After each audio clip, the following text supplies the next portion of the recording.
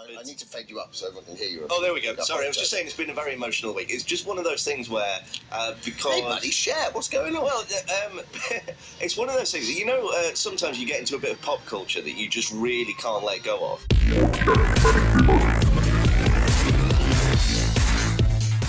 Hi there, and welcome to BBC Radio 2, the home of all Lost Lights criticism. Joining me today are two people who are living both their best lives and their worst lives at the same time. It's Marion. Hi, Ben. Dermot was the host. Ben was the... we've ruined the... I mean, we were going to have to explain the joke anyway. I mean, you guys... No, never explain, never apologise. Just explain this joke to me. Well, let me introduce you first. Guy, Mr. Uppity, you're destroying this... Maybe our last episode on an issue, but you can't go destroying the format now, Tom. And also here today is that man people struggle to remember a lot of the time, but has many children all over the world. It's Tom McNally. So is that a Dermot O'Leary joke? I would never slander Dermot O'Leary, Tom.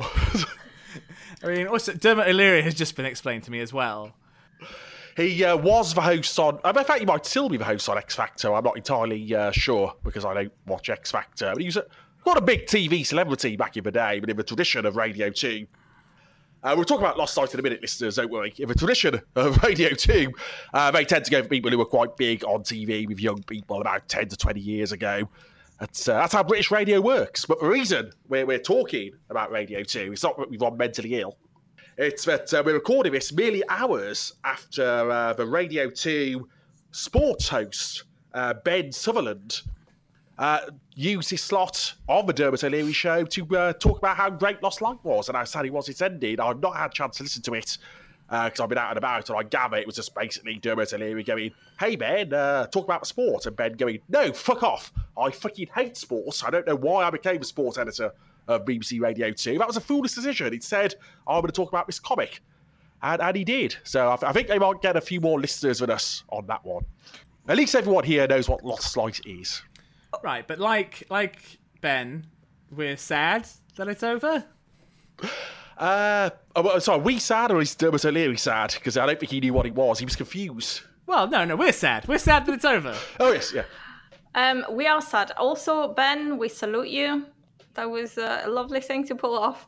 And I wish we could reciprocate by saying something about football, but all three of us know precisely fuck all about football, so we're not even going to try. I was given a thing to say by one of our football fan listeners, which is the real winner of a Manchester derby will be Liverpool. So that one's for you, Andy. But we're not here to talk about BBC Radio starring ex-television celebrities. We're here to talk about the final issue of Transformers Lost Light, issue 25. How to Say Goodbye and Mean It Part 2, which, as we all know, was also the name of the first issue. None of us would ever get confused on that point. There's a callback for you. It's written by James Roberts, art by Jack Lawrence, colours by Joanna Lafente, letters by Tom B. Long, who I'm always very careful to specifically mention, because if you say something about him, there's a good chance he'll write it down and put it in his online comic. Edits by David Mariette, and publishers for the last time by Greg Goldstein. Aww. It's really happened. It has. It has really happened. It's ended, and there may be some subtle references to the fact it's ended in the course of this issue. Some clever meta. You might have to look out for them. So, panel 1, and like all endings, it came too soon. Ah. No, we are in Vividsfield, guys. We are back where we started. We are where Rodimus gave his speech in the very first issue. It didn't look like a graveyard when he gave his speech. It didn't. It was a different Cybertron, to be fair.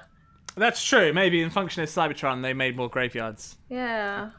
And I don't see any other graves apart from Ratchet's. So yeah, weirdly sort of Cyber Utopia kind of emptiness. Just... Do we think Ratchet chose his sort of like a resting place? It's not his actual resting place, but his gravesite. Yeah, I mean, there aren't any other markers around. It just seems to be in the middle of nowhere. Seems to be quite specific. And it's an interesting crowd, isn't it? We've got the Lost Light A-list, or more, a lot of them anyway. But we've also got Prowl. And there is somebody who is very notably missing from people who would want to be in Ratchet's funeral. A certain Optimus Prime isn't here.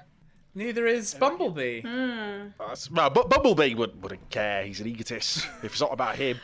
Well, this would have been a callback though if Bumblebee was there to the first issue as well, where Ratchet tells him that he's decided to leave, and Bumblebee has a bit of a breakdown over it, seeing as Prowl is here. Therefore, do we think this is linked to what's happening over in the other books? I suppose we should say this is established before we came out, but this is the last chronological, or at least for bits around Ratchet's funeral, which is set at an unspecified amount of time in the future, is the last chronological Transformers story.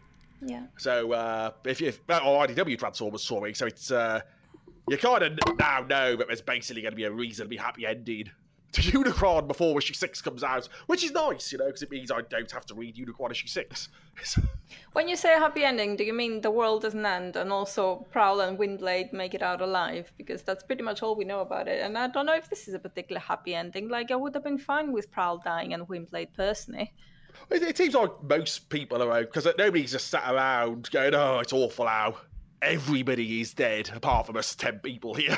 You would have thought that would have come up. Well, okay. It's fairly ambiguous, isn't it? And seeing as we're talking to Prowl, God knows what's happened. And it's not as if Prowl would have, been sat there like being in mourning, would it? He'd be like, yep, let's get organized. Let's do what we're going to do with functioning Cybertrons, sort out the Luna babies, and just keep going.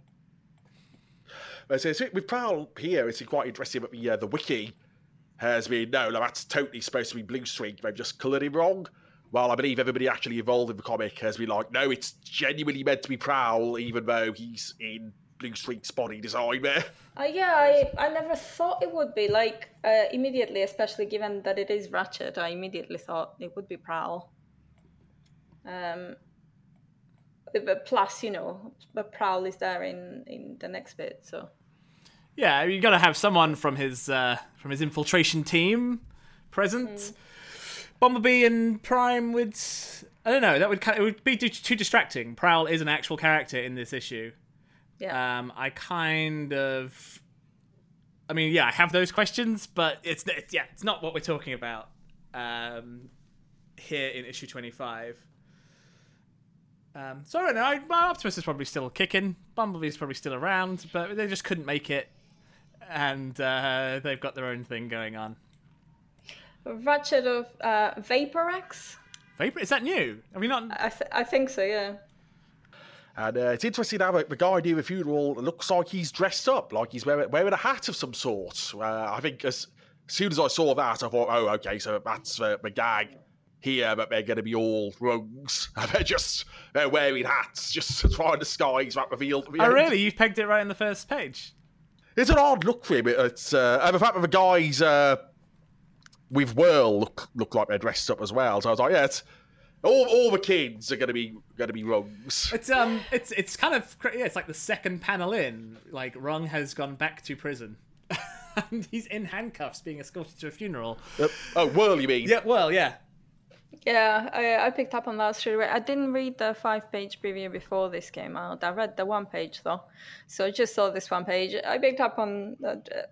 Whirl definitely looked like he was in handcuffs there. I didn't know what to think of the other part. I just knew it would be important somehow. I can't say. I guess that it would have been a wrong child.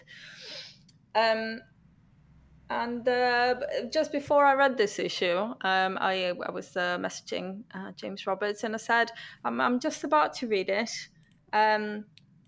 Ratchet better not be fucking dead. And and James said, I hope you enjoy the issue. And literally the second page was Ratchet being fucking dead. So, bloody hell. I mean, okay. But it's a long time in the future, and he's died of old age. Yeah. So it's everybody does in the end. Well, I did say I'll take the fact that there was the reference to his long-term conjunct Endura, which does mean that it has been a long time since the end of Lost Light proper. And yeah, as long as they've had a happy life together, I will take it. But also, what James said to me when I went back to swear at him, having read the issue, was that there is an out at the end of the book, which we will talk about later. Oh. Yeah, so it's sort of interesting. This is very like a fair few shows do this sort of a last episode set a few years later, everybody comes back. Usually because of some sort of tragedy has brought them all back together. I mean, obviously, the last episode of Babylon 5 has it. The last episode of Star Trek: The Next Generation has it, but with a time jump in there as well. The last episode of Voyager. The last original episode of A British Empire, because we've got to mention a Chris Barry starring sitcom at some point during these things. That thing as well. So it's this, of course, has a pretty interesting twist up on the format near the end. But yeah, a few pages into it, I'm like, okay, I can see what this is doing here. It's going to be about how their lives have all got worse, but by coming back together for this funeral, they start to pull themselves back together a bit, which I was mostly half right, half wrong on there. But it's a pretty good gimmick for sort of getting into what happened to all the characters afterwards. So what has happened? Well, Ratchet died. They've got old. Some of them have died. Things have moved on. There's new people now occupying their place in society. Some of them have had success. Some of them have gotten degenerative brain diseases. Some of them have coupled up, and some of them have ridden a career and are kind of on the back end of it. Life. It's all very high school reunion-y. Kind of, we're in our 40s now, and things didn't necessarily turn out the way we thought they would. Life happened. Life happened. Except for Prowl, who has still not fucking fixed his eye. Do you think it's I don't know, maybe it's a look now, because he fixed it, didn't he? And then he seems to have broken it again.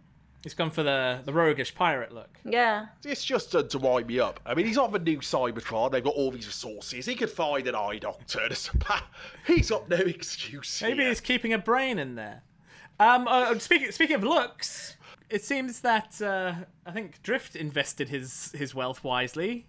He's some kind of king now. Do you think, is it not just like a funeral ceremonial? Because this is what he looks like on the Quantum Lost Light as well, in the flashback on Rodimus's funeral. Ah. He wears some kind of cloak there as well. He's got a kind of a funeral suit that he puts on. Okay. Say one for every funeral. He's got rocket boosters or something on the back. Yeah, I mean, it may well be that this is his look now. Yeah, I guess if a Transformer would have a funeral jacket, it would have rocket boosters on it. It's probably his wedding suit as well. I imagine he has to pull double purpose. He can't have two suits. He's not that flush. Aww. And Ratchet seems to have kept the bulkier design as well. Yeah, I did quite appreciate how there weren't distracting redesigns throughout all this. Ratchet, he wanted to be remembered in death how he lived, with his hands pushed to the top of his jeans, like some sort of a cowboy. And not unexpectedly, he's donated his body to medical centres. Yeah. Nearly all of it. There's one part Well, that has been held back. He's donated all his body, not all of it to medical centres, yes. So then we have our first flashback, where they've met up with the survivor of Unicron, I suppose. Let's not assume any more than that at the moment. Where it's not really clear, because obviously there was that big gap between the end of Lost Light and where Unicron is now of like a couple of years. So did they take a couple of years to get back in touch with people, or did they get thrown through time by the Warren? I think James Roberts said on Twitter recently, it's best not to overthink these things. Oh, okay, that's the end of the show, guys. One thing that did confuse me a little bit was the fact that we don't have the angled corners on the panels in the flashbacks. I wondered if this was done on purpose, but I can't think of what the purpose would have been. Yeah, I was looking out for that. It seems it's been so consistent up until just the very end. There were some transitions where I didn't immediately spot the time frame and jumped. Yeah, so that's. The colours are subtly different. It's there were online there were complaints. I don't know. Yeah, I was poring over this issue quite methodically as I was reading the first time, so I was keeping track. But yeah, there's nothing really to clue you in except I guess just faith. The story makes sense. Like you pick it up as you read, but you don't pick it up straight away, which leads to a bit of initial confusion. But maybe that was the idea. Yeah, maybe. See, one of the main purposes of this Ratchet scene is just to Prowl scene is just to mainly establish why Rodimus and his crew don't just immediately fuck off once Prowl turns up, because we need your quantum engines to sort out all these babies. So if you leave with your ship, you're gonna kill a load of babies. Are you gonna do that? Well, he's got a point. It's like that thing, like, is Superman doing more good by fighting villains and rescuing people, or could he just push a lever for his entire life and generate infinite energy for everybody? You know, what would save more lives in the long run? It's like, it's credible to Prowl's character, and yeah, it gives it sort of cuts off the sequel right there. It's it got me this bit because it was, you know, Rodimus is like, yeah, you're not gonna have the engines, forget it, no matter what, you're not having them. Yeah, you're gonna save billions of babies. Okay, fuck, have them then. And you know, you kind of feel for him, like he didn't pose. It's like fucking have them. But I think he was also a bit distracted with the Megatron thing there. Who, Rodimus? Yeah. Yeah, and you can tell that Prowl has rehearsed all this. He knows how it's going to play, and he's just kind of doing it. You know, he's here for Megatron, but he kind of seeds the thing about the sparks, gets the engines. It's very efficient. It's very true to Prowl. Yeah, he's not even looking up from his data pad, is he? It's a thing. He's playing Fruit Ninja on there. Yeah. Megatron cracks a joke. Yeah, I suppose you had to be there. Thank God you weren't. Yeah. And he knows God personally. He does. Only he doesn't remember. He doesn't remember. Okay, we flash back then, and we've seen a lot of people have left their innermost energy on there for Ratchet, and there's supposed to be a lot more of it than what we see over there. There's various people catching up. There's something here that I think needs pointing out, and that is Red Alert telling Drift that he could have prevented this if he'd seen it sooner.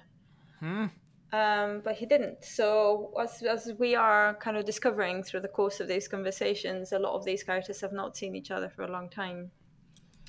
So it sounds like Drift and Ratchet have been somewhere on their own. They haven't been around Red Alert, First Aid. And same for Cyclonus and Tailgate, who've been off-world. Swerve has been off opening a franchise. 113 bars. And franchises fail. Ha ha. And then apparently Nautica's written a book where they're about their time on the Lost Lines that is mostly accurate but has a pretty glaring omission at the very end. So hey, the Firstborn, what's he up to lately anyway, guys? What? Is that... What? I don't... the baby. Oh, the Firstborn, right. The glaring omission. Is that right? Picked up on. Is that what the glaring omission is? I thought it was about Skids. Well, we know what happened to Skids. There's no indication here whatever happened to that baby in the years since. Because there was quite a big thing made about that. I thought she never got her emotions back about Skids, so didn't really talk about how he died. Oh well, maybe that's what he's talking about in fiction. But I think James is being meta about how people are going to point out all various things that he never paid off or followed up on. Oh, I see. Oh, you reckon that's a meta comment there? Okay, because I mean, I wasn't sure exactly what. Like, I paused a bit to think about it, but a lot of people said that's where Remember Wrong, because of his whole meta abilities. Oh, that would be nice. But I think I don't know. Probably Skids, I'd say.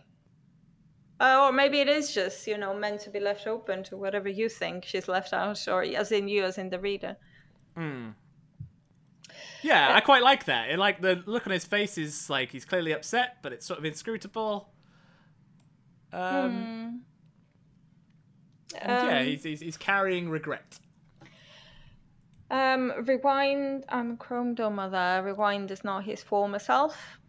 He has, as you said earlier, Tom, I think you put it right, some kind of neurodegenerative disease. And he can't communicate well with other people anymore, but he can communicate with Chrome Dome in a more intimate way. And Chrome Dome injects Rewind, like he used to with his needles. It's subtle, isn't it? Yeah, he's replaced his addiction with a different kind of addiction. Yeah, it's and just the mention that he became a grief counselor as well. Sort of, I'm taking that as that he definitely did give up. That was lovely. Yeah, that was a good touch. Yeah, because it's kind of the opposite of what he's always been.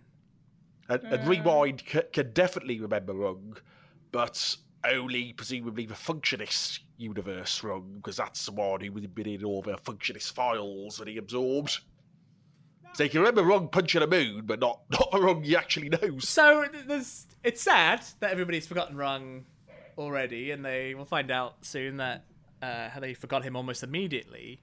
But that kind of made me think. Remember how they couldn't just copy a map of the towards Cyber Utopia because of copy protection. Do you think that the Knights of Cybertron really put that in there intentionally, or that's just a side effect of carving something into the Matrix because the Matrix is part of Run? That's a cool take, isn't it? Because of course, the Knights of Cybertron wanted people to find Cyber Utopia, so yeah, that would make sense. Yeah, so Rung's forgetfulness kind of saved everyone from getting euthanized. Well, because I think we said at the time that their actions didn't really make any sense in terms of bringing people to Cyber Utopia. So if they thought, we'll just put this really obvious map into the Matrix, no one's going to miss that, and I'll be here next Tuesday. This is a perfect plan. I like that take. I like it a lot. Brainstorm is there, and he's not all right either. No. He's hurt himself in an accident, looks like. He's on life support on his briefcase, which allows him to travel, but not very far. Sorry, I have skipped a bit there, but I thought it would be make more sense to talk about now. Yes, he's got a timer in there built by Whirl, so Whirl's got back into his watchmaking habits, even in prison. Yeah. Which is nice. We saw that back in issue 47 of Modern Meets the Eye. He was starting to make clocks again. But those are like your digital alarm clocks. This is a bit more. He's got a bit more intricate now after. He's kept at it. So I thinking about Whirl's clockmaking. I guess it's like purely artistic, isn't it? Kind of, in a world of machine men. A watch can only really represent something, quite academic. Yeah, I think we talked about this back when. About what. But we were trying to figure out what it meant, more so than anything else. Like, what would it mean in a functionist universe, perhaps, and things like that. I think we concluded the same, that the clocks, watches would not serve any real function, but would be something like, I don't know, people tinkering with steam trains nowadays, I guess. It's just something they like to do. Yeah. it kind of makes it if that is the intention there. I guess it's really sad how Whirl's whole problem began when he changed his job to become. If we read that just as artist, he wanted to become an artist, and they cut his face off. Yeah, that was really kind of the end of him as that person. Or is it? He's claimed it back. Mm-hmm. Because, and I am jumping again, but the part of Ratchet we mentioned before has now found its way out to a medical center, has been donated to Drift, as again we saw all the way back in More Than Meets the Eye. I want to say 12. It's when It's before Overlord strikes, or just as Overlord strikes. Ratchet's on the phone to Rodimus and basically says, gather everyone, raise the alarm, tell Drift he can have my hands. But ends up making it out of that one. So, and there they are. Pharma Sans found their way to Drift to Whirl, but he doesn't want them because he's not broken. Which is a good message, though it's a loss for the watchmaking industry. So Whirl's definitely one of the ones who was coming out of his funeral in a better place than he went into it, because as well, Cyclonus and Tailgate invite him to come live with them, and they're all going to hang out. So they have the mirror of a hug between Cyclonus and Whirl, because Cyclonus is a very tactile man now these days. He's not afraid to hug and kiss. Kissy touchy. I like the idea that, I think it's very consistent, the idea that Whirl didn't know what to do himself and ended up getting into trouble. I like the mention of him no longer actually being dangerous, though. He just doesn't know what to do himself, but he's not actually actively hurting anybody. He's low risk. He hasn't lost himself. He sounds fine. Like he looks unhappy, but he sounds like his wit is there. He's really quick with his responses there. He's himself. He's better. If anything, he's just kind of lonely and a loose end and just wants to belong somewhere. Yeah, I really like how Whirl has been treated here. I'm glad that he didn't die after saying. That would be easy, wouldn't it? It'd be easy, like even Team Whirl, and then died. But yeah, people don't do that. People don't just. Oh, they do die, Tom. They don't just sort of wink out as soon as they sort of have some kind of moment or self-reflection. They've got to keep on being on, and their environment's a huge part of how they act. And Whirl's lost his whole support system with the Lost Light being decommissioned. And people need that. You need that thing. You got to keep it. If we're going to talk about sort of the future stuff all in one go, I think the worse off character, because I think even Drift is he's sad, but he's in a good place generally, and I think he's going to enjoy standing on top of cliffs, looking sad whilst his cloak blows behind him, thinking about Ratchet. That's going to be his jam over the next few years. But I think the worst one off is definitely Rodimus. Even though he's not in prison or bereaved, he's just become a low-level courier to Captain Thunderclash. Boy, does Thunderclash hate Rodimus. He's the rock star who can only get gigs as a favor by his more famous and relevant friends, but refuses to let go of being a rock star because there's no reason why he's doing this. He just wants to be up there, but the spark's gone. There's no more excuse for him to be out there.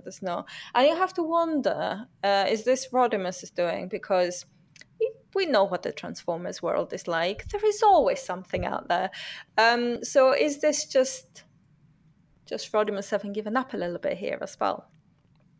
Yeah, well, there's the hint of substance dependency. And also kind of, the thing which just reminds me of the person, the real world person this reminds me of is like Corey Feldman.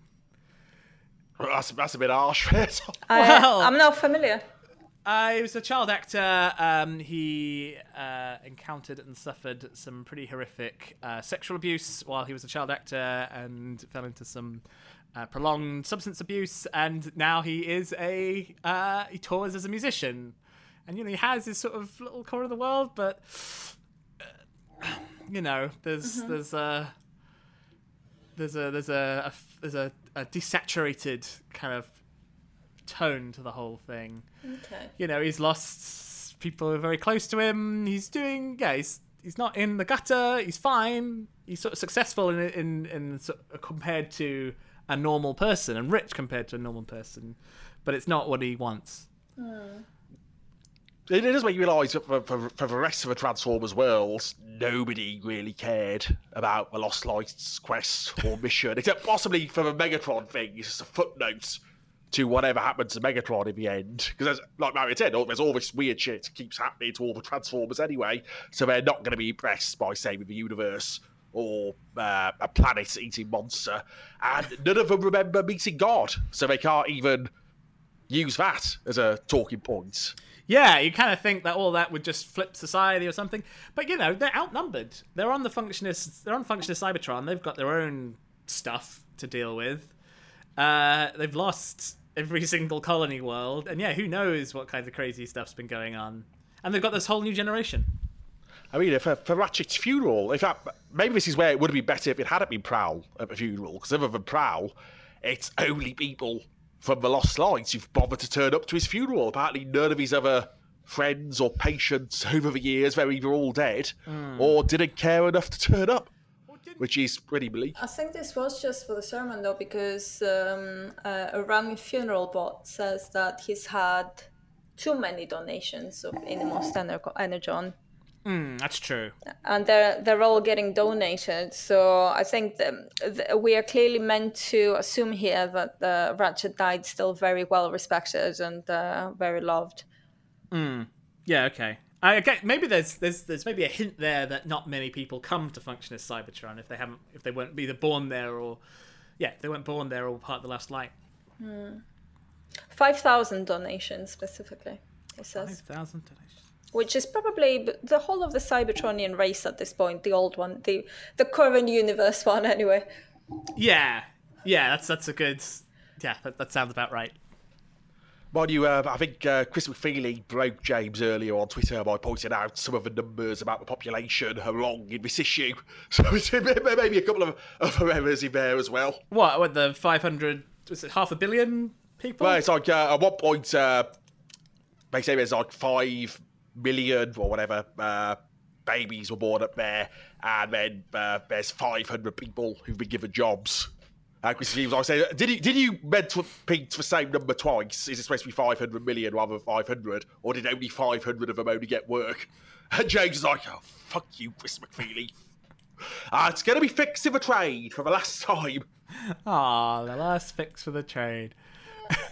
The pod that Rodimus arrives in, it reminds me of a Cyan pod. It's just like this spherical spacecraft that he arrives in at the funeral. Of a what pod? Of a Cyan pod from Dragon Ball. Oh, sorry. The design right over the set. I was like, oh. But you can actually fit 2 people in this one. The Cyan pods were like a 1-person thing that just travelled really fast through space.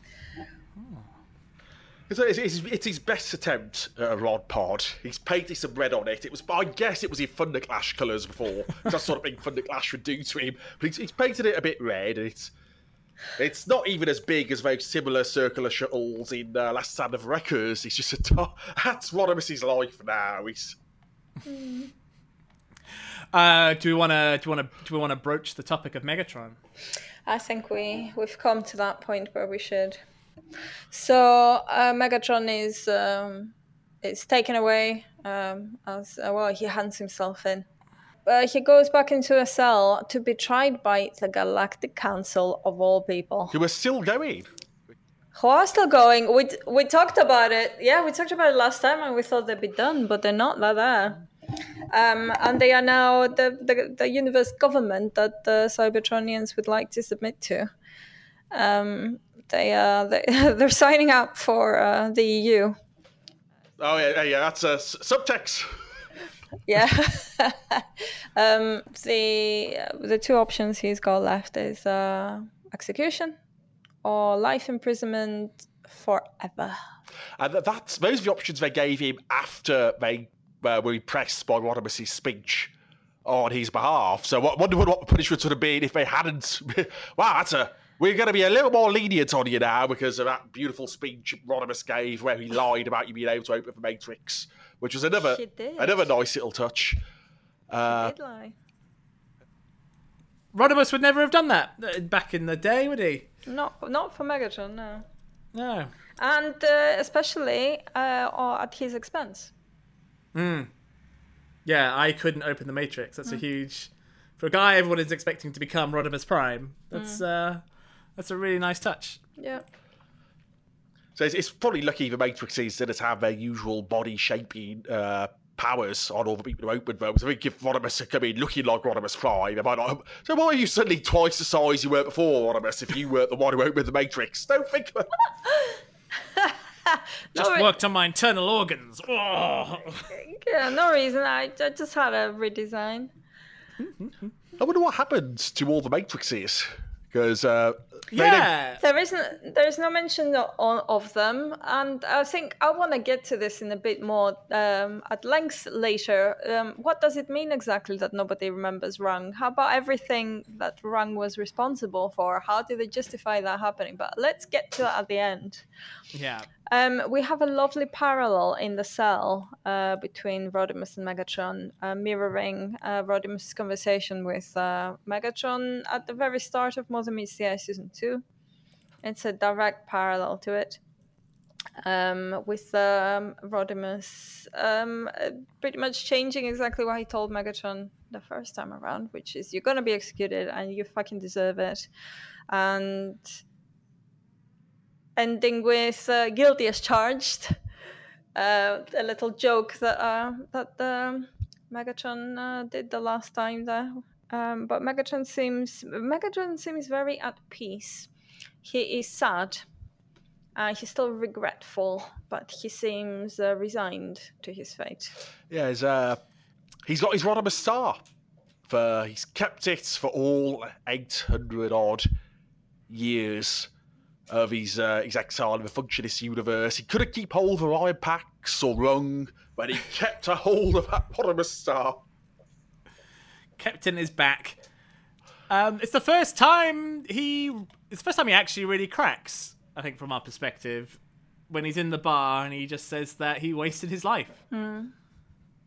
And I think, from the look in his face, I think it's the first time he's said that to anyone. In fact, if that scene where it turns out he's written Ultra Magnus' favourite poem, up to now we've sort of had to refer that Megatron was a terrible poet. So that's reminded me of the last episode of Angel, where Spike suddenly finds people who like his poetry when he goes to a rock and roll poetry night. Aww. See, they weren't as awful a poet as we thought. One person liked them. Well, is Ultra Magnus? Do you think he's really good? I think he's a man of taste. Well, he says it was Impactor's favourite as well. But I suppose that just means he's favourite of Megatron's poetry. So it depends how bad he thought all the rest was. Relatively, that's your least worst poem. Well, okay. Back to Megatron for now. He has his heart-to-heart with Magnus. Convinces him to get out of his armor.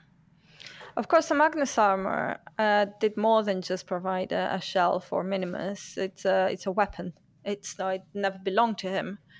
Are we also to infer from this that because it seems to me weird that Prowl would agree to something, an asset of this sort being destroyed.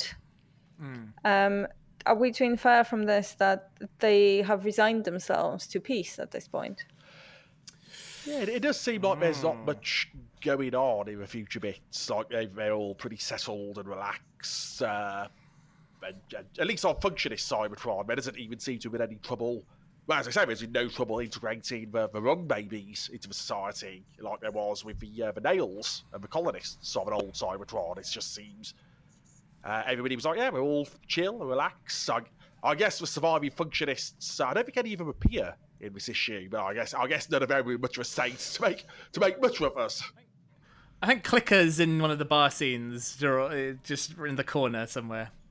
representing them all. They're all at home.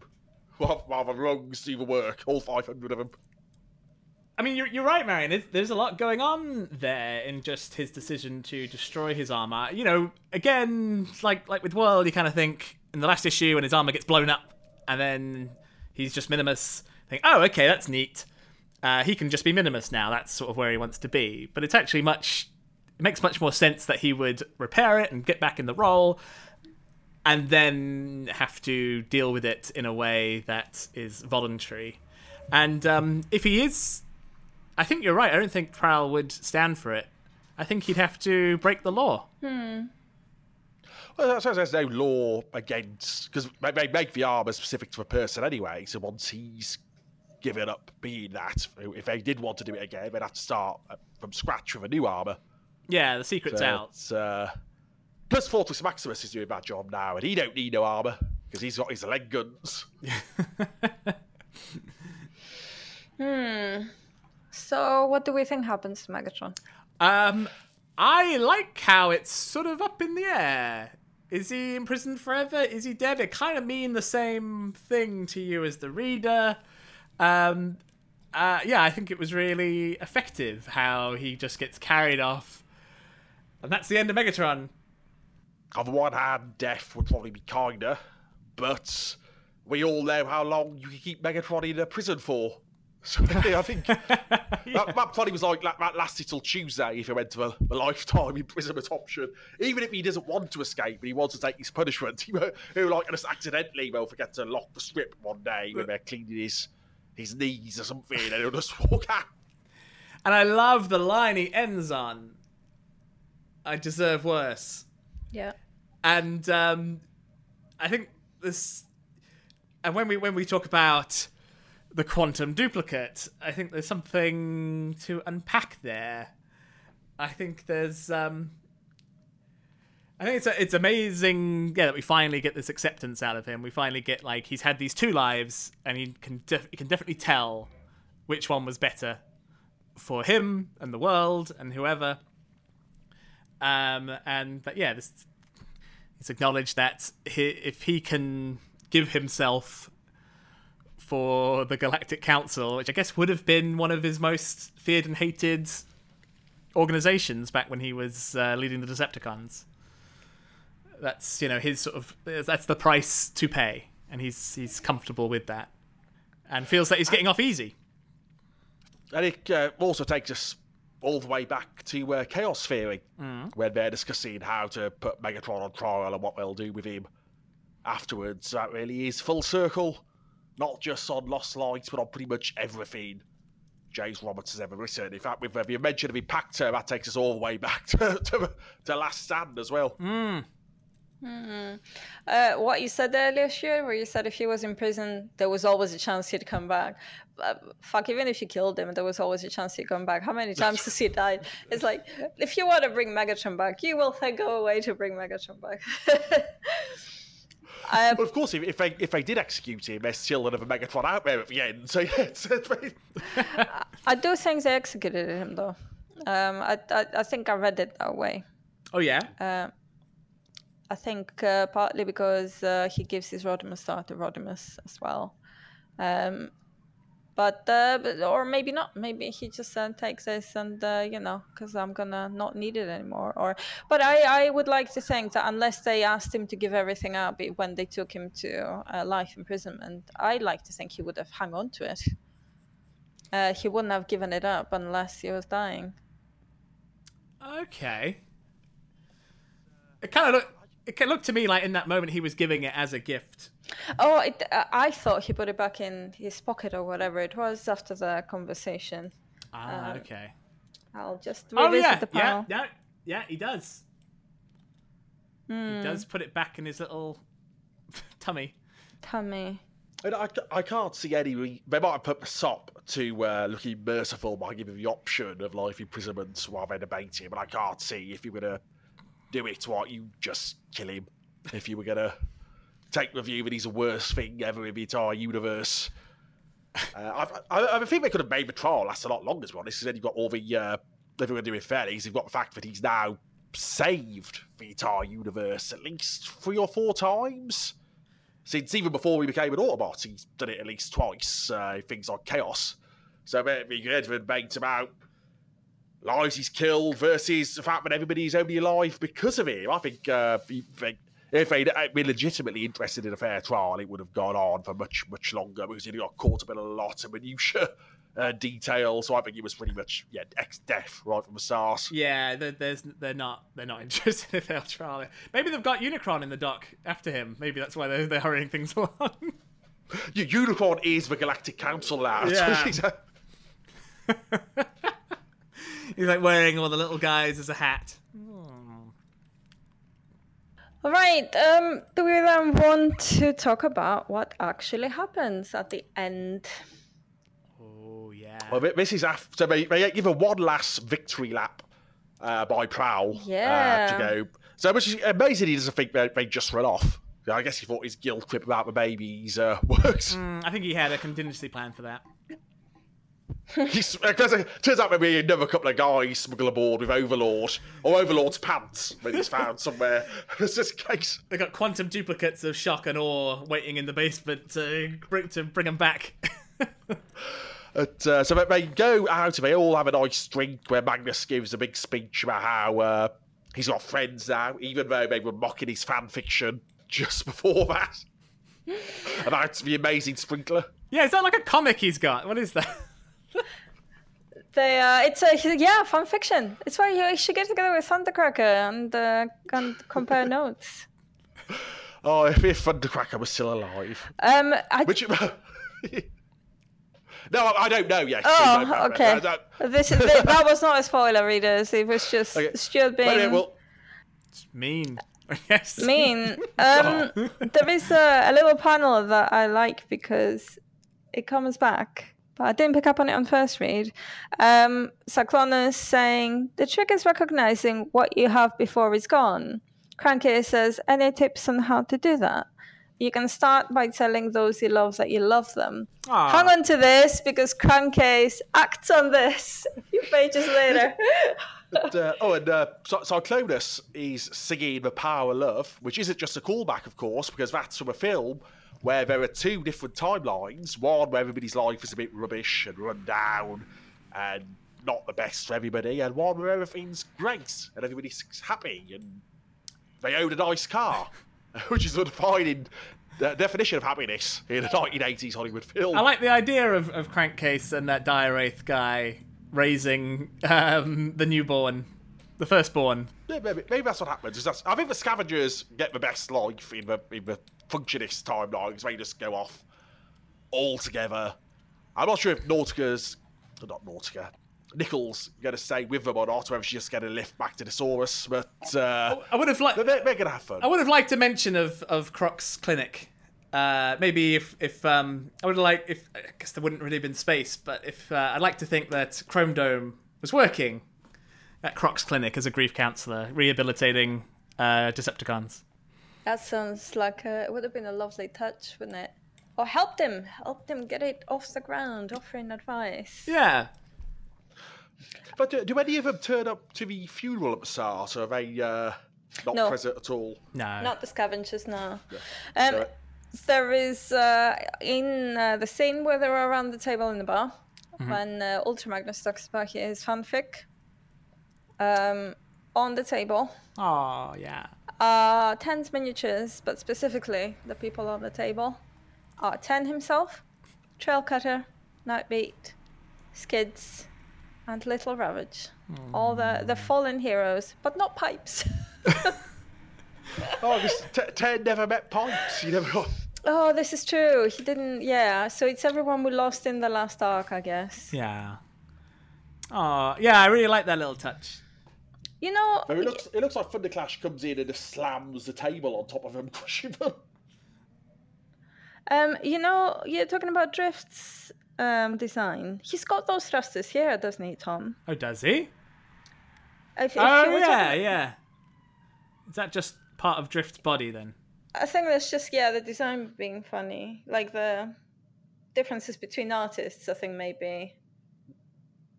But you were talking about the things over the shoulders, right? Yeah, which I thought was, Yeah. oh, right, yeah, I see it now in the scene where they're all looking up. Yeah. Weird.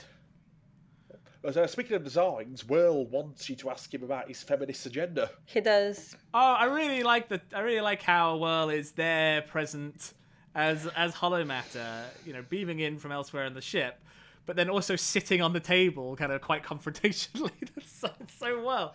It's amazing. Oh, he's checking his phone, and I like that when Drift starts explaining how his visions work. Whirl pulls out a very Nick Roach message on his phone.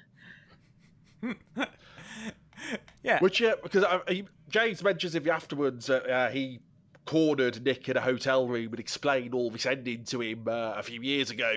Which I thought I was the only one to ever get Nick Roach in a hotel room. I feel used now. But yeah, I can imagine Nick having that reaction. He told you what, mate?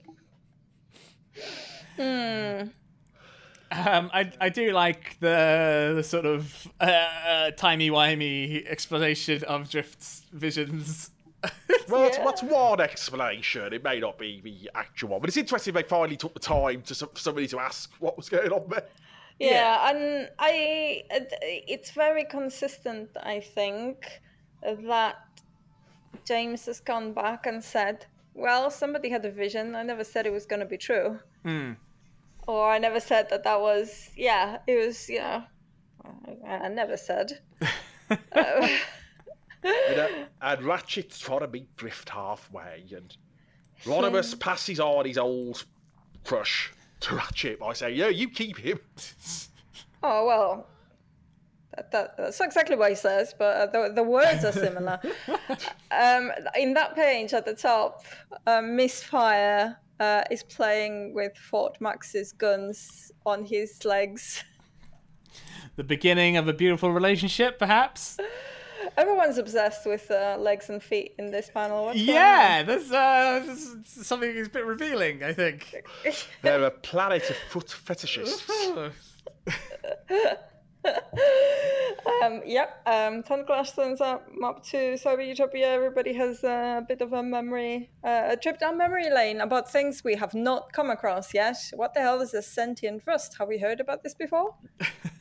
No, it's all. Apparently, I don't know when James said this, but I was reading off Wiki, but apparently the one about the ship being impounded. Yeah. That was an issue, going to be an issue, but ended up not happening. Damn it, James, you can't just tell us about stories you haven't told us about. Well, I'm kind of glad. I think that works better as a sentence for the whole 20 pages. That's a bit of a gag at the end. We can all make up our own story about the Lost Light being impounded.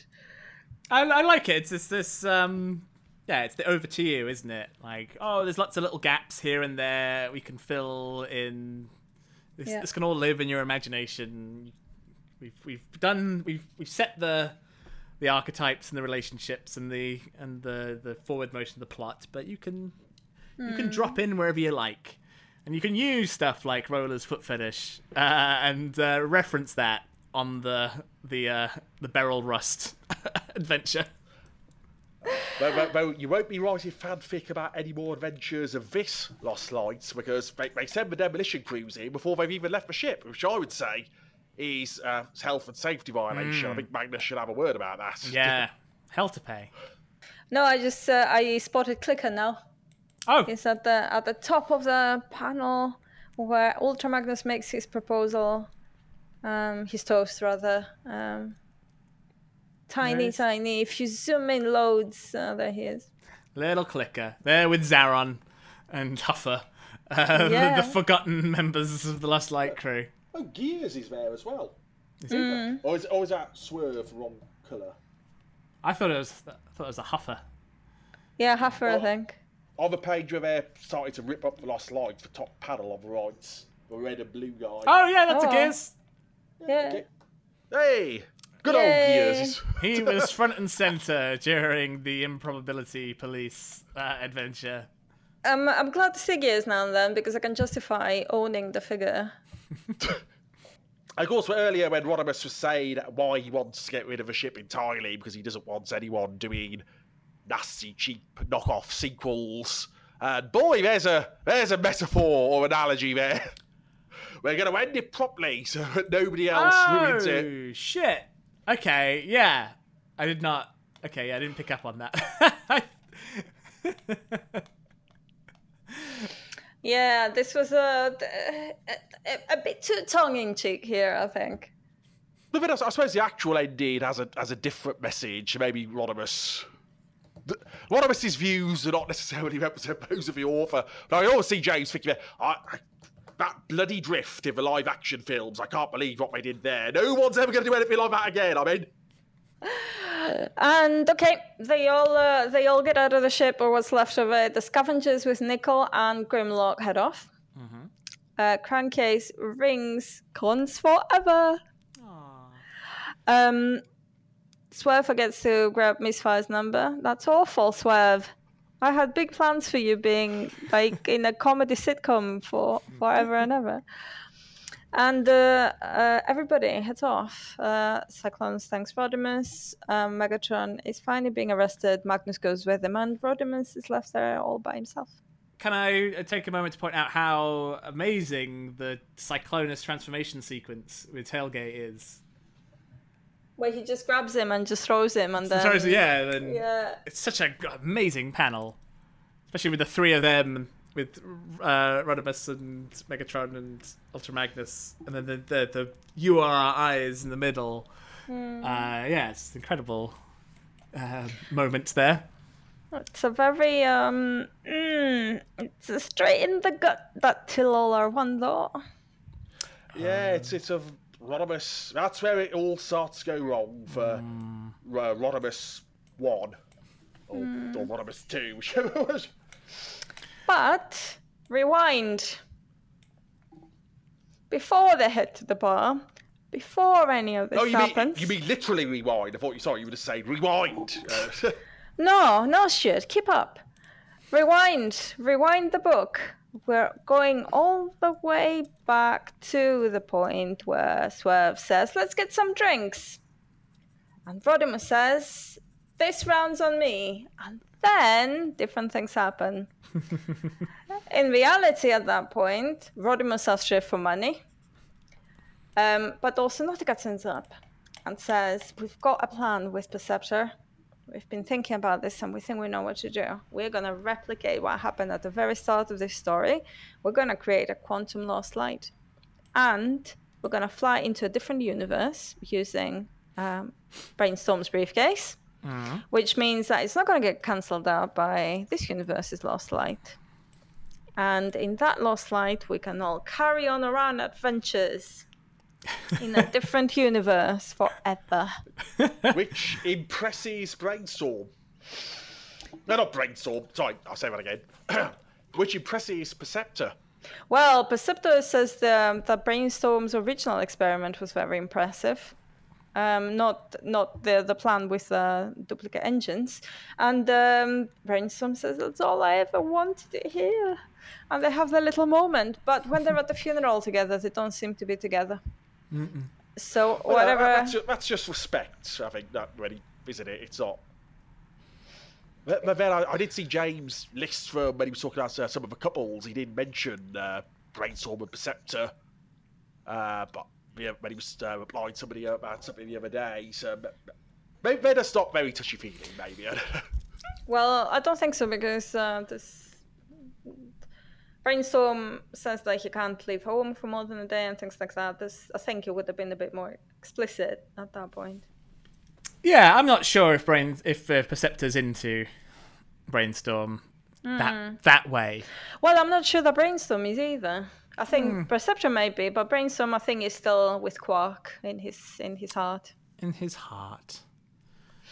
Well, there could be a Quark out there in this new universe. Which could be any universe, couldn't it? Well, let's rewind to a previous episode where we mentioned the often mentioned original plan for issue 12, which would have been showing what Omega Supreme's up to during Target 2006, which is going to involve a character from a dimension hopping character from another universe coming in and getting involved with Omega Supreme.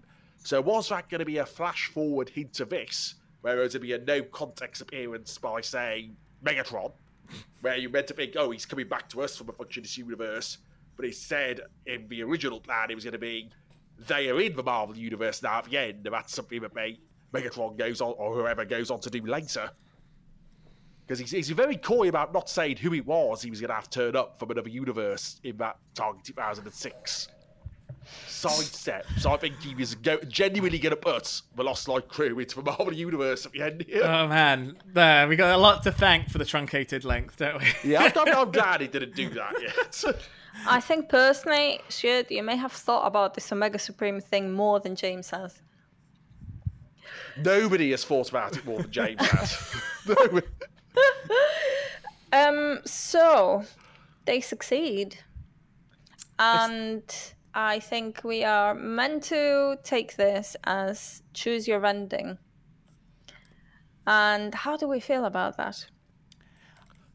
I think it's clever and relevant and fits.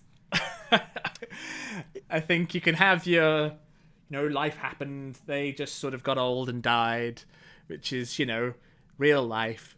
But, because even it's in the context that they didn't do a quantum duplicate and all that wacky stuff, there's that line from Swerve where he says he's not ready to relive the old days, and there's this kind of idea that they're all still there on the boat, having living the time of their lives, even though they didn't realize it.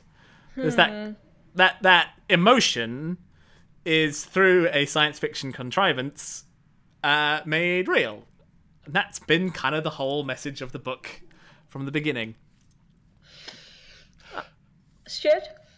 I think it's very clever, because as I mentioned earlier, that a lot of shows do their finale like this.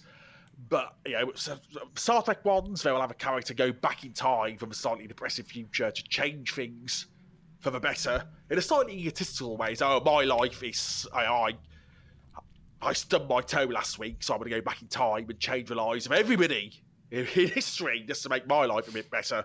I don't really like those Star Trek finales very much. So that's a cliche. I'll go back and make everything better in the past. But this avoids it. It gives having your cake and eating it ending. It does that. Life goes on, and life's never perfect. There's always an after the happily ever after. But they're all generally okay, apart from one or two.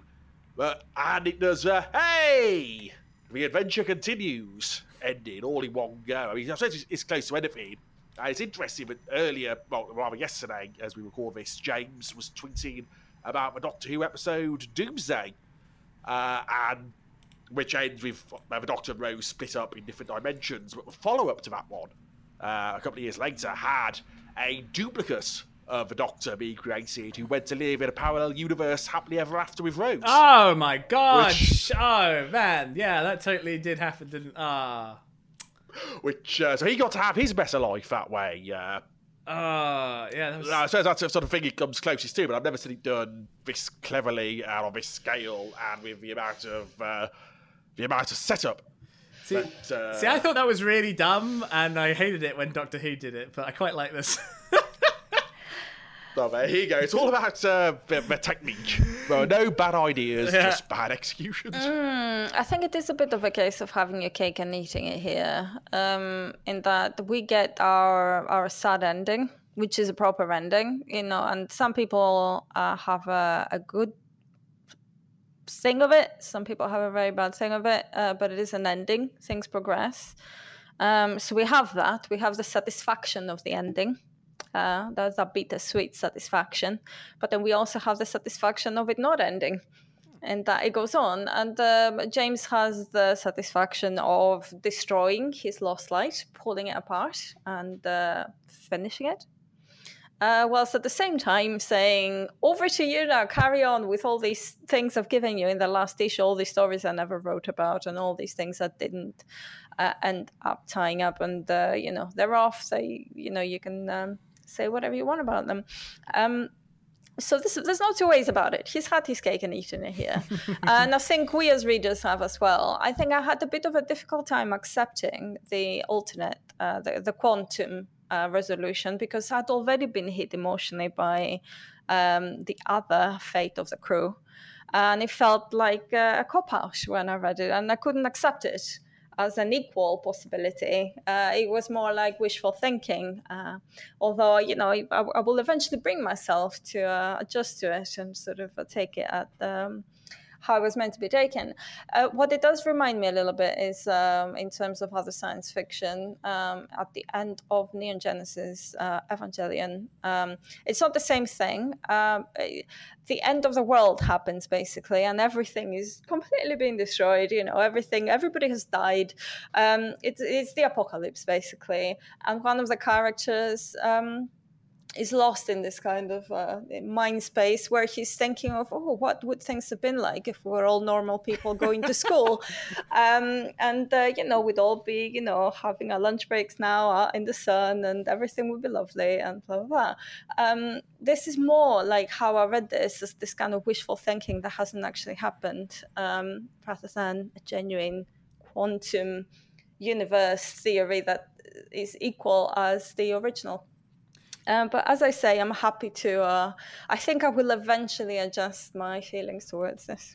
Well, the great thing is that the text allows you to accept that it is a fantasy. It is just a sort of a vain, like a nostalgic hope they entertain themselves with at night, because they don't know it happened, and it's just that uncertainty. I think that's it's quite deft. Allowing it to sort of exist in this, probability space, if you like. It is, and that's exactly it. There are some things that there are things about it that put me more in the wishful thinking camp, and there's one thing about it that puts me into, oh no, this is genuine, because not everything in this alternate world is perfect. The wishful thinking is that a lot of the bad things that happen to the characters will not happen, likely, in this quantum lost light. Rewind is unlikely to end up with the condition he does, because he will not have a functioning Cybertron to study, so he won't end up in the same place. Ratchet is unlikely to die for the same reasons, because he'll have stayed by him, and he'll catch his illness quicker. So there's little bits like this, which I think very deliberately James has put in to say some of these things happened because you weren't together anymore. But still, nobody remembers wrong. So it's not a perfect alternate universe. It's still just probable, and there is no guarantee. They may all just bloody die in 2 days because they run into Unicron. Exactly, yeah. There is no guarantees. It's just a possibility. And of course, it's that possibility that is what you want. It's the unknown, the start of the quest, which is that sweet spot. It doesn't just open up all the fan fiction ideas and all your imagination ideas either. It basically leaves it open for them to come back in the new comics, because they've gone to another universe. Oh, that'd be awful. So 2 or 3 years, Transformers Siege for Cybertron issue 36, big cliffhanger, the lost light appears with these guys going, we've just come in from another universe. And I think I agree with Tom's reaction there. What it would probably be like. A bit of old glory chasing, but it's a possibility that's out there, but they're still involved with. There could still be more new actual Transformers adventures for them one day. It'll be a real barometer of when the creative team has just run out of ideas. Like, let's bring back the last. Just press that button. It'll be like the Transformers comics equivalent of jumping the shark. And that was exactly what James says in this very book. I don't want us to become this caricature of our former selves, I believe. Oh, go on then. Go have them drop in your story. It'll be fine. I mean, there could be an infinite number of these quantum duplicates. There's something I've been thinking about in terms of Megatron's fate, and kind of getting let off the hook. here. He was happy. Well, not happy. He was resigned to being executed. He turned himself in. He kind of felt that was the right choice, and he deserved worse. But then, I don't know. There's always been this sort of conflict because I'm pretty sure that the philosophy of this comic isn't pro-death penalty. Not necessarily pro-redemption, but pro, people being useful in the right... Or people being... Useful is maybe the wrong word. People being worthwhile inherently and being... And that worth is found in your community. Right? So the community is the big framework of the book. And in the community of the Lost Light, kind of insulated from Prowl and the rules out there, Megatron is worthwhile. He's worth a lot to Rodimus and to Ultra Magnus and to everyone. We don't hear much from your Blue Streaks and your Thunder Clashes, who were quite happy to turn him over to the Galactic Council, but and to function in Cybertron. And to function, yeah, of course, he's got his. I guess the implication here is that his whole crew, his Last Light crew, are also with them. They could be or couldn't be. There is a lovely moment where, exactly as he's being arrested, on the wall behind him is graffiti that says Megatron will save us. Megatron will save us. He did. He saved everyone. He did. So yeah, I mean, I guess that's deliberate that we don't see Clicker or anybody hanging around in the background. We can have our Lost Light fanfic adventure where they're present, and we can have our Lost Light fanfic adventure where they're not. That's cool. But yeah, either way, what Megatron deserves as a person is to be surrounded by people who see his worth. That was the whole point of Rodimus' speech. What Megatron deserves as a product, a part of the larger society is to be executed as a war criminal and perpetrator of terrible genocides. And yeah, having your cake and eating it, this has really got it in spades. It kind of has this humanist message that he's in his rightful place, but then also has this kind of, realist message that, yeah, you execute war criminals. Of course you do. They can try and worm out of it, but at the end of the day, Milosevic is going to choke on a sandwich one way or the other. That's a very specific one there, Tom. Actually, I think that's... what did he ever do to you? I think I half remembered an Onion article there where he's just eating a big sloppy sandwich. He didn't choke on a sandwich, did he? He had like a mysterious heart attack in custody. But yeah, he deserved worse.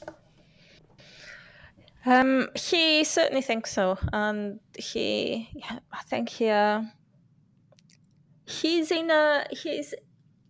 in a better place to accept whatever the sentence is than he was the first time around in the trial, and where he was for a long period in season 2 of Modern Meets the Eye. I think he feels like he's done something worthwhile. He's had another chance.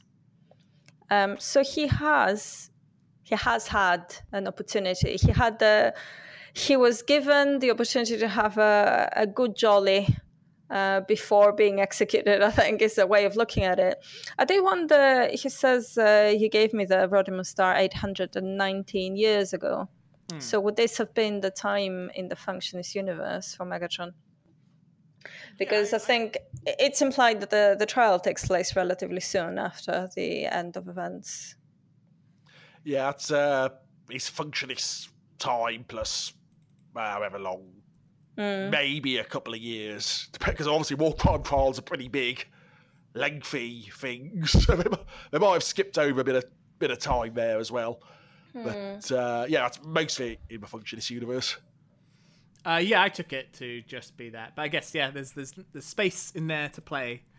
I guess you could have lots of stories set just as soon as the Lost Light lands, if that's something to. Well, there certainly would have been a lot to deal with in the immediate aftermath of the last issue. So yeah, you could do that as well if your fanfic ideas. Yeah. Yeah, man, there's a lot I want to know about rehabilitating those functionists. Okay, wrong. Wrong. So, I hate that you were right last time, Shit. I hate it.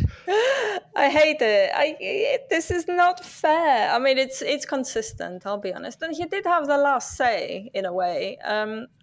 But Rung has managed to make, how many did we say? Like 500 million? How many Lunas have been born? Lunians, yeah.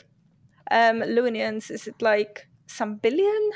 Yeah, there's a billion sparks, 500 million billion so sparks. far. He's managed to create a billion children that look exactly like him. And still nobody fucking remembers who he is. I mean, they're not going to forget what he looks like anytime soon. Or will they? Maybe that's why all the Rung babies were wearing hats and sunglasses, because nobody can spot them unless they've got some sort of clothing on. I mean, Mr. Men. it's a good joke, but I did feel really bad. How do they think they saved the universe? How do they think they got the matrices? How do they think? I guess it's kind of implied that they think the sparks just sort of reignited themselves, or it just kind of happened. How did they get the matrix? Yeah, there's a lot I want to know about their version of events. What I find interesting is that when the Functionists were giving their lists of people who had died under Megatron, they remembered their Rung. Yeah. So is it just how Rung died with all that energy that made a much more firm mind wipe, or? Yeah,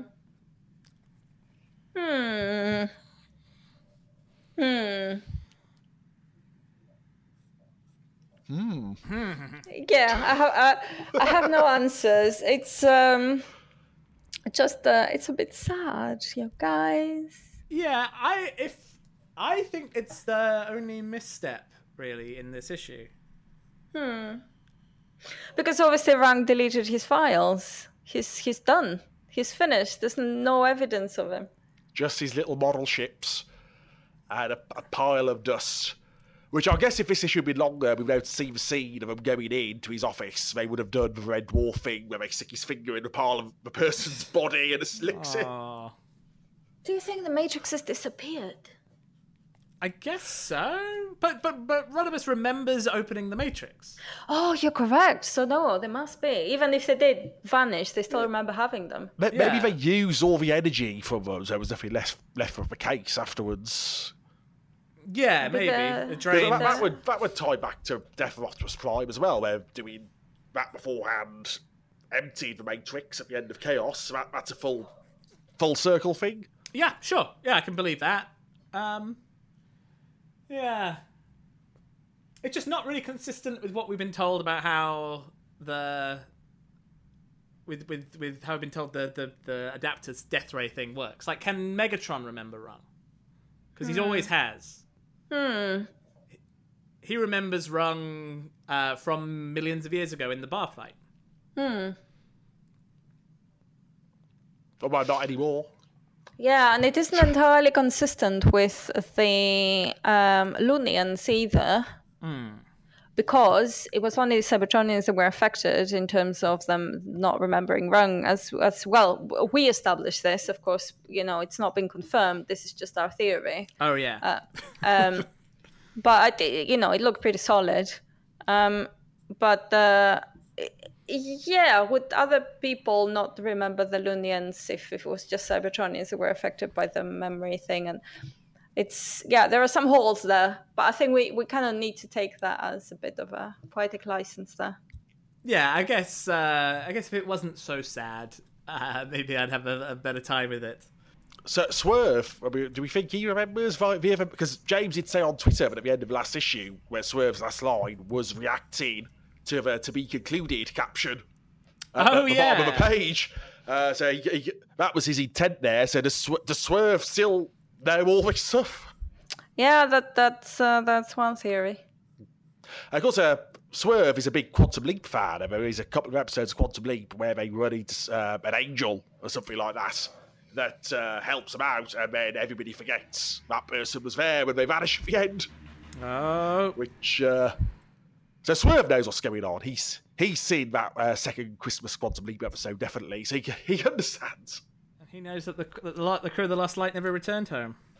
I mean, I do like that there's a lot of ambiguous stuff in this issue. I mean, it answers enough of the questions. I mean, I think I was saying last time, it's I like a bit of ambiguity, and there is a lot of. It doesn't feel the need to tell you exactly what happened to Megatron. It doesn't feel to bring in Desaris for just a cameo to say what happened to him, or to explain what happened to that baby. Which I suppose in retrospect was a bit of a MacGuffin, just to give Scorponok some motivation rather than anything else. Yeah, but, it doesn't get lost in its own. It focuses on what the book is actually about, rather than these little plot cul-de-sacs that we get hung up on. Yeah, honestly, I'm good. I got my almost bloody wedding. Almost. Oh, yeah. Just off page. That's just, Jones just laser targeted you there. It's like, it happened to one of. I mean, there's two Ratchets and two Drifts in this issue, and neither one of them got an on-screen wedding. Well, that's the next commission. I'm sure Alex will draw that. Oh, that would be nice. Yeah, if you could probably pay James to write it now. I think he needs a bit of work, so it's reasonable rates. Oh. It'll be Okay. like those third-party Transformer little pack-in comics they get, where didn't Simon Furman write one of them where he was writing about not really Death's Head? No, did he write that one? I didn't know. I don't know if it was that specifically, but I know he's written at least one. Yeah, maybe that'll be a sideline.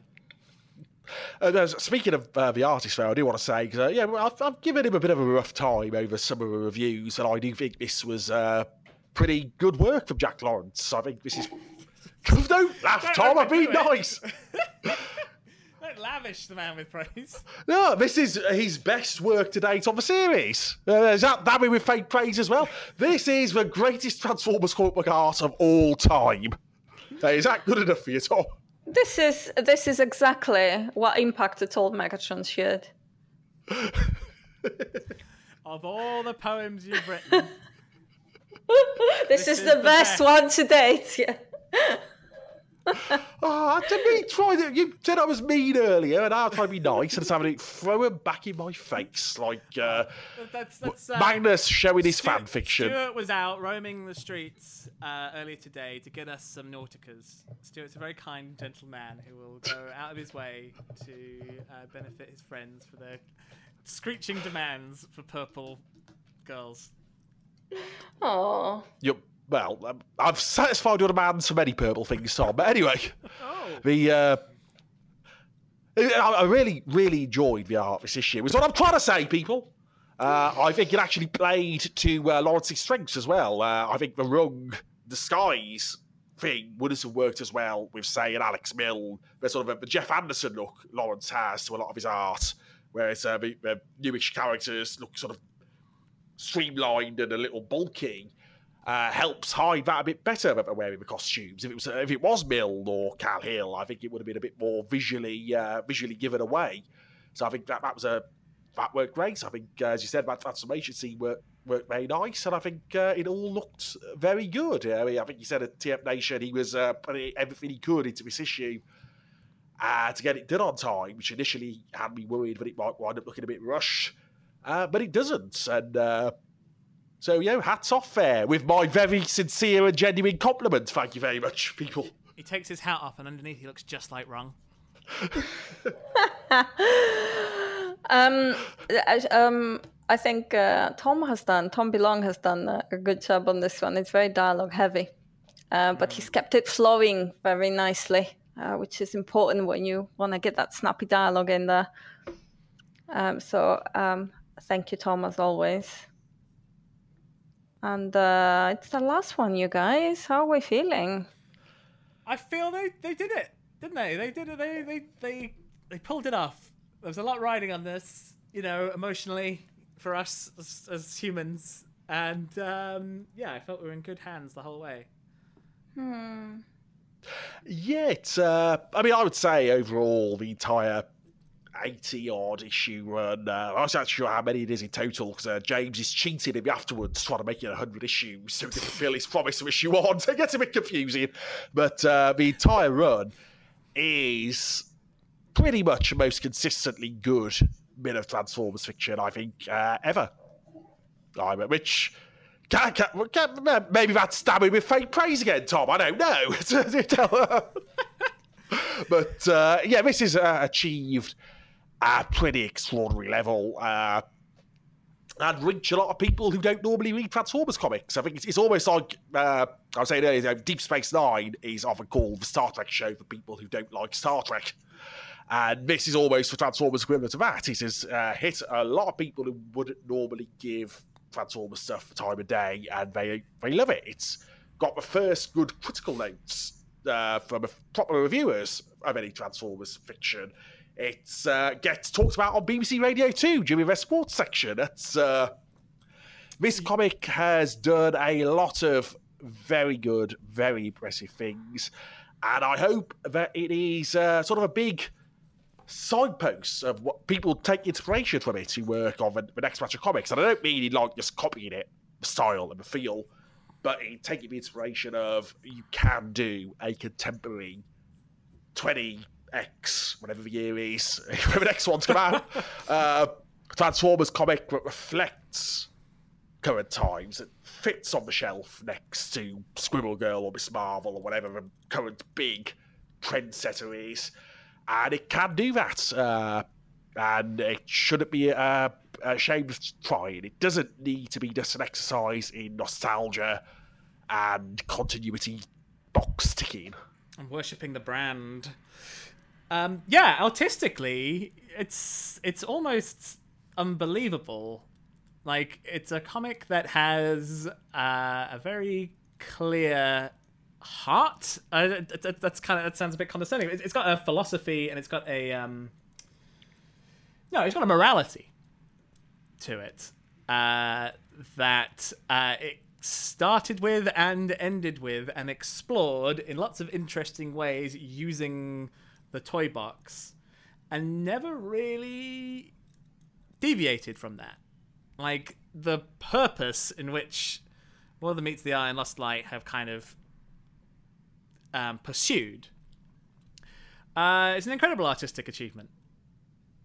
And the fact that it's been presented so consistently beautifully is incredible.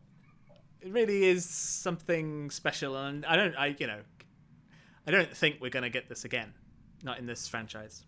But I think there will be copycats, and I think your suspicion is right, Stuart. I think they're going to copy the wrong stuff because they always do. It's you can't, if you're inspired by this, you wouldn't then try and make another Transformers comic. So you're saying that James is going to wind up the Frank Miller of Transformers writers? Oh, that's a horrible thing to say. What do you mean? Everybody takes the wrong thing for their stuff. Right, yeah, they do. I'll go back to what you said. I think if you were inspired by this, you wouldn't set out to create another Lost Light. Not that you wouldn't set out to create another Transformers comic. Okay. As long as you were creating your own thing and taking the right things from it, as you say, Transformers is a good franchise to achieve some of the things that I think James has achieved and some of the things he said with this. I think I'm very emotionally confused this week. It's been all very overwhelming. I was hoping, having had months to prepare for this, years even, that I would be in a place where I would be celebrating, and I have been celebrating, but at the same time, I've had some massive crashes this week. It has been a big roller coaster, and I think I'm going to need quite some time to digest the fact that this series has ended. I started a hashtag on Twitter called We Achieved Something. The aim for it was to celebrate everything that this comic book has been some of the best moments or the things that people remember most about it. It started off this way, and at some point along the way, it morphed into the things that people had achieved themselves whilst they'd been reading this book for the past sort of 9 years. And 6 to 7 years, actually.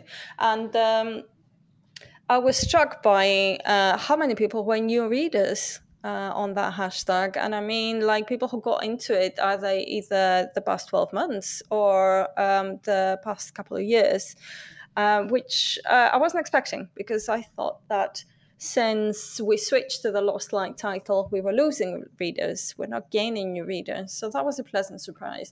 I was also struck by how many of the readers were actually very young, or how many of them had started reading the book when they were still at school and were now at university, or now had jobs that they were happier with. Some of them had had families meanwhile, and so on. It's been a journey for everybody. And I think just the sheer outpouring of emotion that's been on Twitter this week on the We Achieved Something hashtag has been extraordinary. And no matter what people say, I mean, I have seen some negative comments, and people, fair enough, they're free to not like this book and be glad it's finishing and something else is coming along because they weren't happy about it. I have seen some comments, though, from people saying, nobody liked this stupid book. I'm glad it's going away. And all you have to do is look at this hashtag to appreciate just not only how many people were reading it, but what it's meant to them. You know, a sports editor on BBC Radio 2 felt the need to hijack the sports segment to talk about how sad they were this book had finished. And this is not an exception. This is a representative, I feel, of how we have all felt emotionally about this book at one point or other. That's the greatest achievement that I can think of that James Roberts has done the past few years. It has been a ride. I'm not going to go into a lot more about this right now. We will hopefully have an episode where we celebrate the whole of the NDW continuity. We can talk a lot more about things like this. I just want to end with saying, I think as an ending, this was very much an ending. It was a fit ending.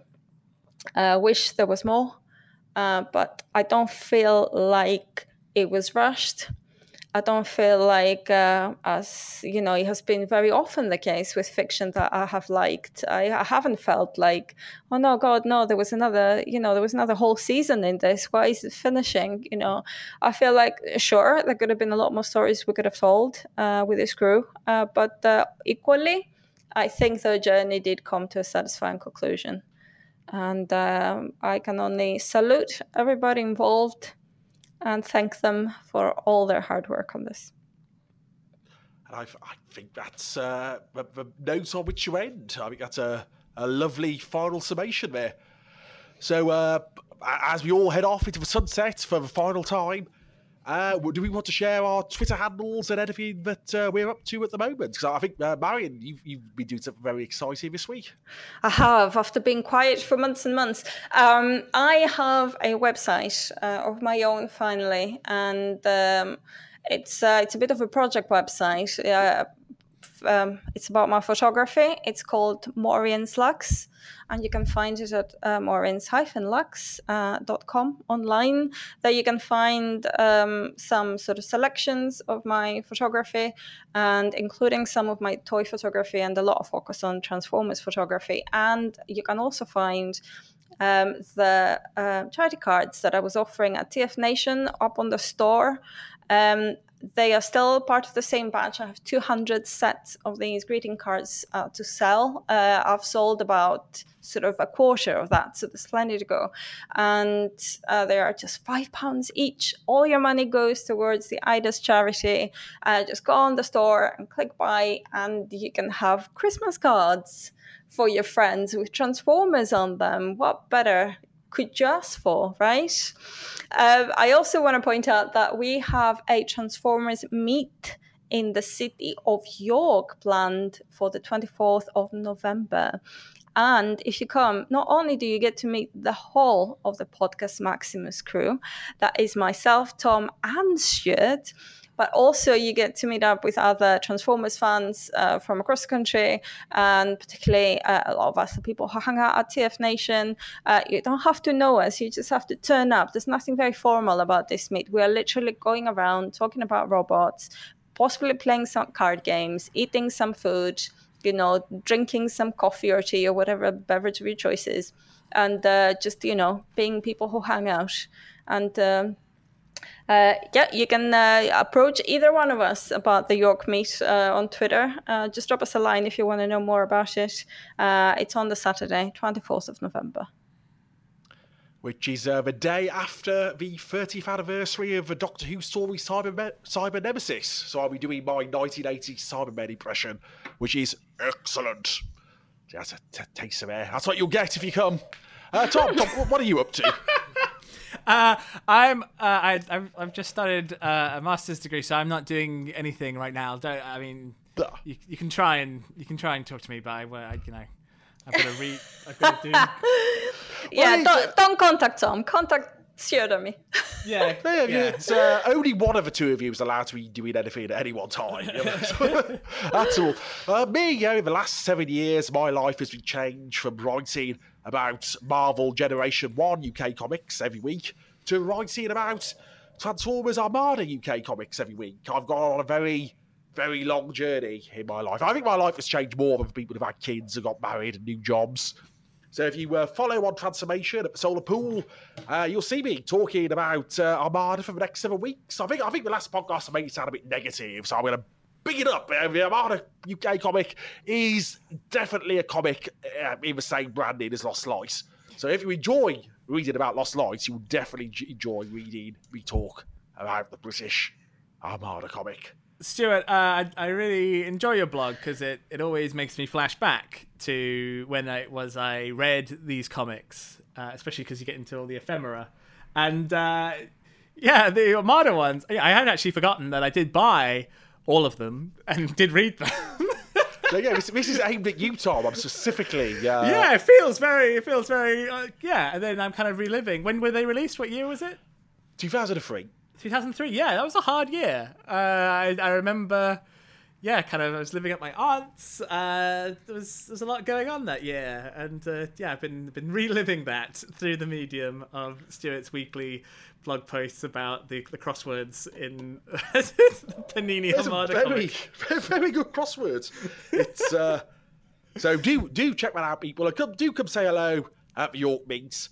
And just a quick football update. The score in the Scottish Premiership is St Johnstone 4, Hamilton 0. So it's, that's 86 minutes, 34 minutes ago. So it's live as it happens. Goodbye, everybody. Goodbye. Bye-bye.